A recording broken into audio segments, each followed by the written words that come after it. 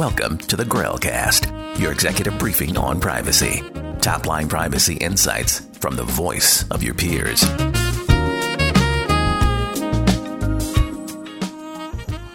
Welcome to the Grailcast. Today, we're thrilled to welcome another industry leader in privacy, Alexandra Ross, Director of Global Privacy and Data Security at Autodesk. Welcome, Alexandra. Hi, Daniel. Thanks so much for having me. Yeah, no, thanks for joining us. So you've been in this industry for quite some time. Maybe do you want to give us just a brief intro and then we can get right into it? So as you said in your introduction, I'm Director of Global Privacy and Data Security at Autodesk, which is a software company for the architecture, engineering, construction, manufacturing, media, and entertainment industries. And at Autodesk, I lead the data protection legal team, where I provide strategic, policy, governance, and legal support for our global privacy and security programs. In that role, I sit on our incident command team, managing security incidents, and I'm also part of various privacy governance groups. And recently, I became an advisor to BreachRx, which is an incident readiness and response platform company. Awesome. Yeah, I mean, I was really excited for our conversation today, if I'm being honest. You know, I've followed your blog and your writing for quite some time, and I feel like you're really in privacy long before it was cool. What led you down this path? That's funny. I tell people I was practicing privacy before privacy was a thing, in quotes. So I was an early adopter. I think I was, in the right place at the right time. I started working on privacy issues when I was a junior associate at a law firm in San Francisco.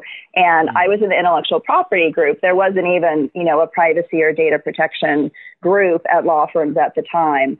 But as an associate in the IP group, I supported many technology and startup clients who had data issues. So I worked on a variety of data protection issues at the time, drafting privacy statements, working on CAN-SPAM and marketing issues, COPPA, security and incident response. And I saw an opportunity, and the work would come across my desk from the partners, and I sort of was one of the go-to people at the firm at the time to work on privacy issues, just because I had an interest in it. And I thought it was different, and it was creative, and it was something that was adjacent to intellectual property, but it was this emerging issue, and I liked working with the technology and startup clients. So it was an opportunity to create a career in that emerging space, and it was really taking the opportunity and following sort of my intuition that there was something there. And, originally there wasn't a privacy bar. There were no privacy professionals. There was a small group of us that we sort of grown up with the emergence of privacy law and privacy being an industry or being a career. But at the time, there wasn't a large body of regulation. So part of my interest was really this intellectual challenge of applying existing law to new areas of technology, to the internet, to cloud computing, and trying to sort of fit these sometimes very ancient regulations into this modern data-driven society, which was, very, very challenging and very interesting.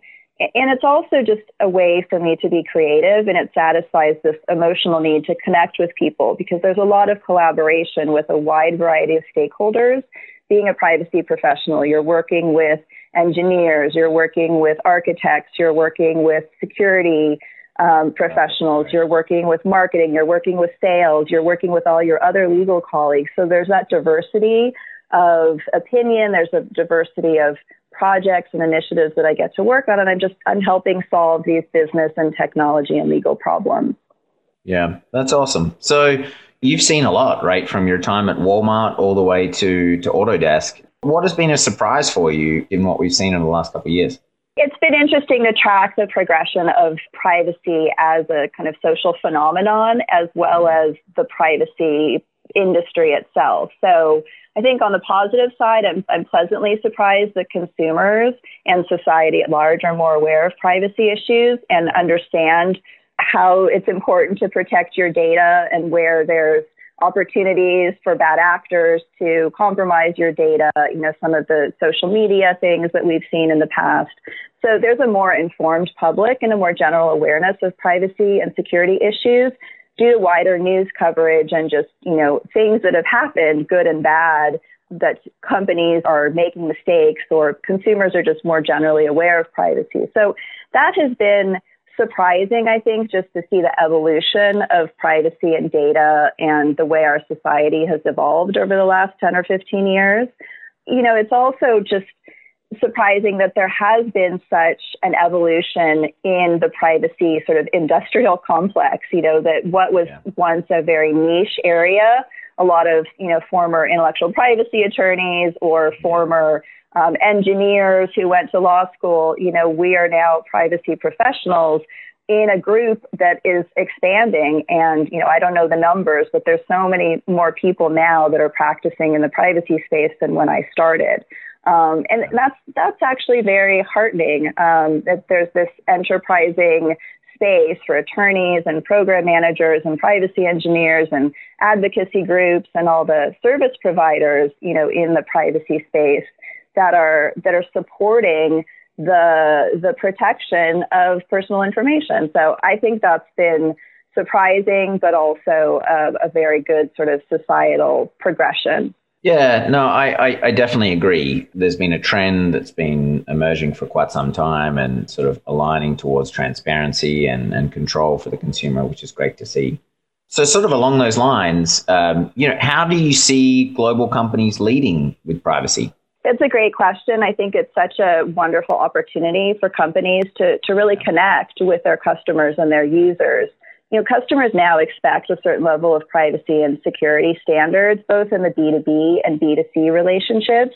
It's really table stakes. It's just, you got to do it. There's not a question in terms of basic levels of compliance to meet that customer expectation.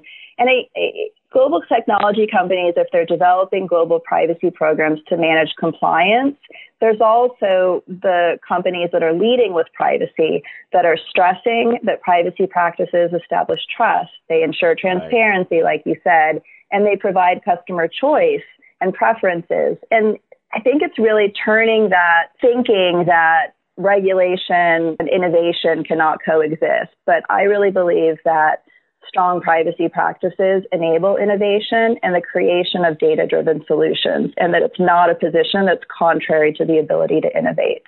Right. Yeah, that's a consistent theme we've heard from some of the speakers, which is great to see.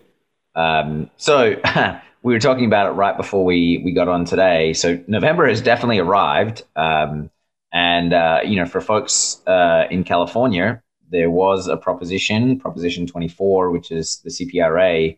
What does this mean for the executive team? Perhaps for folks that maybe are in privacy or maybe in engineering or other areas, to your point earlier, what should they be aware of in terms of CPRA? So I think we're all taking a deep breath. I think it's not surprising that the initiative passed, and we can all sort of have our opinions on whether we agree or disagree or agree or, with the content or the process, but it's a reality now. We have CCPA 2.0 that we all need to address. So, I think first off, for the legal and privacy ops team, it means another round of review of the final text of the legislation, an updated gap assessment to see sort of where your current privacy program is and what's new and different about the CPRA. And then in terms of the executive teams and data governance stakeholders, it's a continuing conversation. I mean, hopefully you've established your communication upwards to your executive teams about risk and about your privacy and security programs. So it's updating them on what are the necessary improvements and adjustments to your privacy program that need to be put in place to take into account these new obligations under the CPRA. But, for those companies that have already addressed GDPR, CCPA, other global laws and regulations, they should have a foundation in place. But I think what's important to note is CPRA really raises the stakes. There's a removal of the cure period that was part of CCPA, and there's going to be enhanced scrutiny by this new privacy regulator that will be established in California. So I think it's important to note that the stakes are higher, the risk is potentially greater in terms of enforcement and liability. Right. These updates are fairly consistent at this point. I mean, we saw Brazil's regulation move forward earlier this year. How do you keep up to date and keep on top of things? And if you think about your sort of top three sources as a privacy pro, where do you go to keep up to date? So I love this question because I'm a news junkie and I do follow a lot of privacy news because it's part of my job, but also just because I'm interested in the societal impact of all these privacy regulations. So my top three are the International Association of Privacy Professionals. There's, great newsletters and podcasts and blogs that they're generating general information and analysis. And also, at some point in time when we can all be face to face, they have, wonderful conferences, and some of their conferences they've been doing virtually. So I would say definitely for privacy professionals of all stripes, the IAPP has some really wonderful content and is a great information source. The second one is the Future of Privacy Forum. They're a nonprofit advocacy group. There's membership. Autodesk is on the advisory board, but there's also a lot of free information on their website. They offer a lot of really practical solutions and benchmarking and policy. What sort of looking at legislation or upcoming legislation and really digging into some of the policy impacts. And then the final one that I'll say is the Business Software Alliance. And that, for Autodesk and other software companies, it's a really good group that pools together a lot of information that's of interest to companies in that space, particularly around policy and government affairs.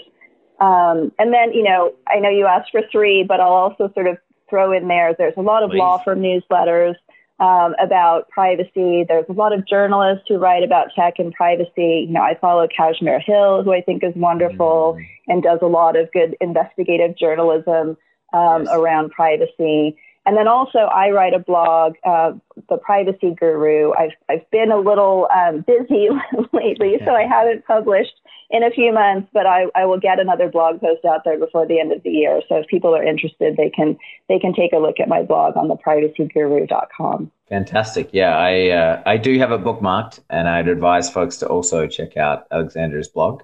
It's insightful, and you've been in the industry for a long time. So on closing, as we sort of think about folks that are perhaps starting their career or their journey in privacy, a lot has changed, and I feel like you have a wealth of information that you could share. But if you were to think about like your one piece of advice you could provide for listeners, what would that be? It's a really good question, and I'm very invested in mentoring the sort of younger group of privacy professionals who are just starting out, especially women in the field. And I've done a lot of speaking engagements and written some blog posts about, just how to get into privacy and diversity in the privacy field. So I would say, first of all, the good news is there's so many opportunities right now for privacy professionals. There's so many jobs in various areas related to privacy, being a program manager, working on policy, working in-house or outside counsel in a privacy group, working on advocacy issues. So the good news is there's a lot of opportunity out there. In terms of a piece of advice, I would say take a really wide view and try something in the area of privacy in one of those, organizational areas that I just listed off. Get acclimated, try something, see what's a good fit. There's so much flexibility and actually mobility in the privacy sphere right now because there's so many different aspects of privacy. If you're an attorney, you can work in a law firm providing outside counsel legal advice, but you can also be in-house. You can also work in the government. You could also work in an advocacy organization. There's just so many opportunities that I think my piece of advice to someone starting out would be don't sort of get stuck in a narrow view of what your potential career path can look like. If you're interested in privacy, do something that has a privacy component or is adjacent to privacy and find a way to sort of figure out the right way to get into privacy, but also the right aspect of privacy, just because there's so many different permutations of professional advancement and ways to really contribute to the privacy ecosystem. That's good advice, keeping a wide perspective on things so that eventually, you end up on the right path. I would heed that in most professional paths for people early in their career. But yeah, that's great. And really enjoyed our conversation, Alexandra, today. And hope listeners did too. And, keep an eye out for the next session of Grailcast, which will come out in about 2 weeks. But thanks again, Alexandra, and look forward to chatting again soon. Thanks so much.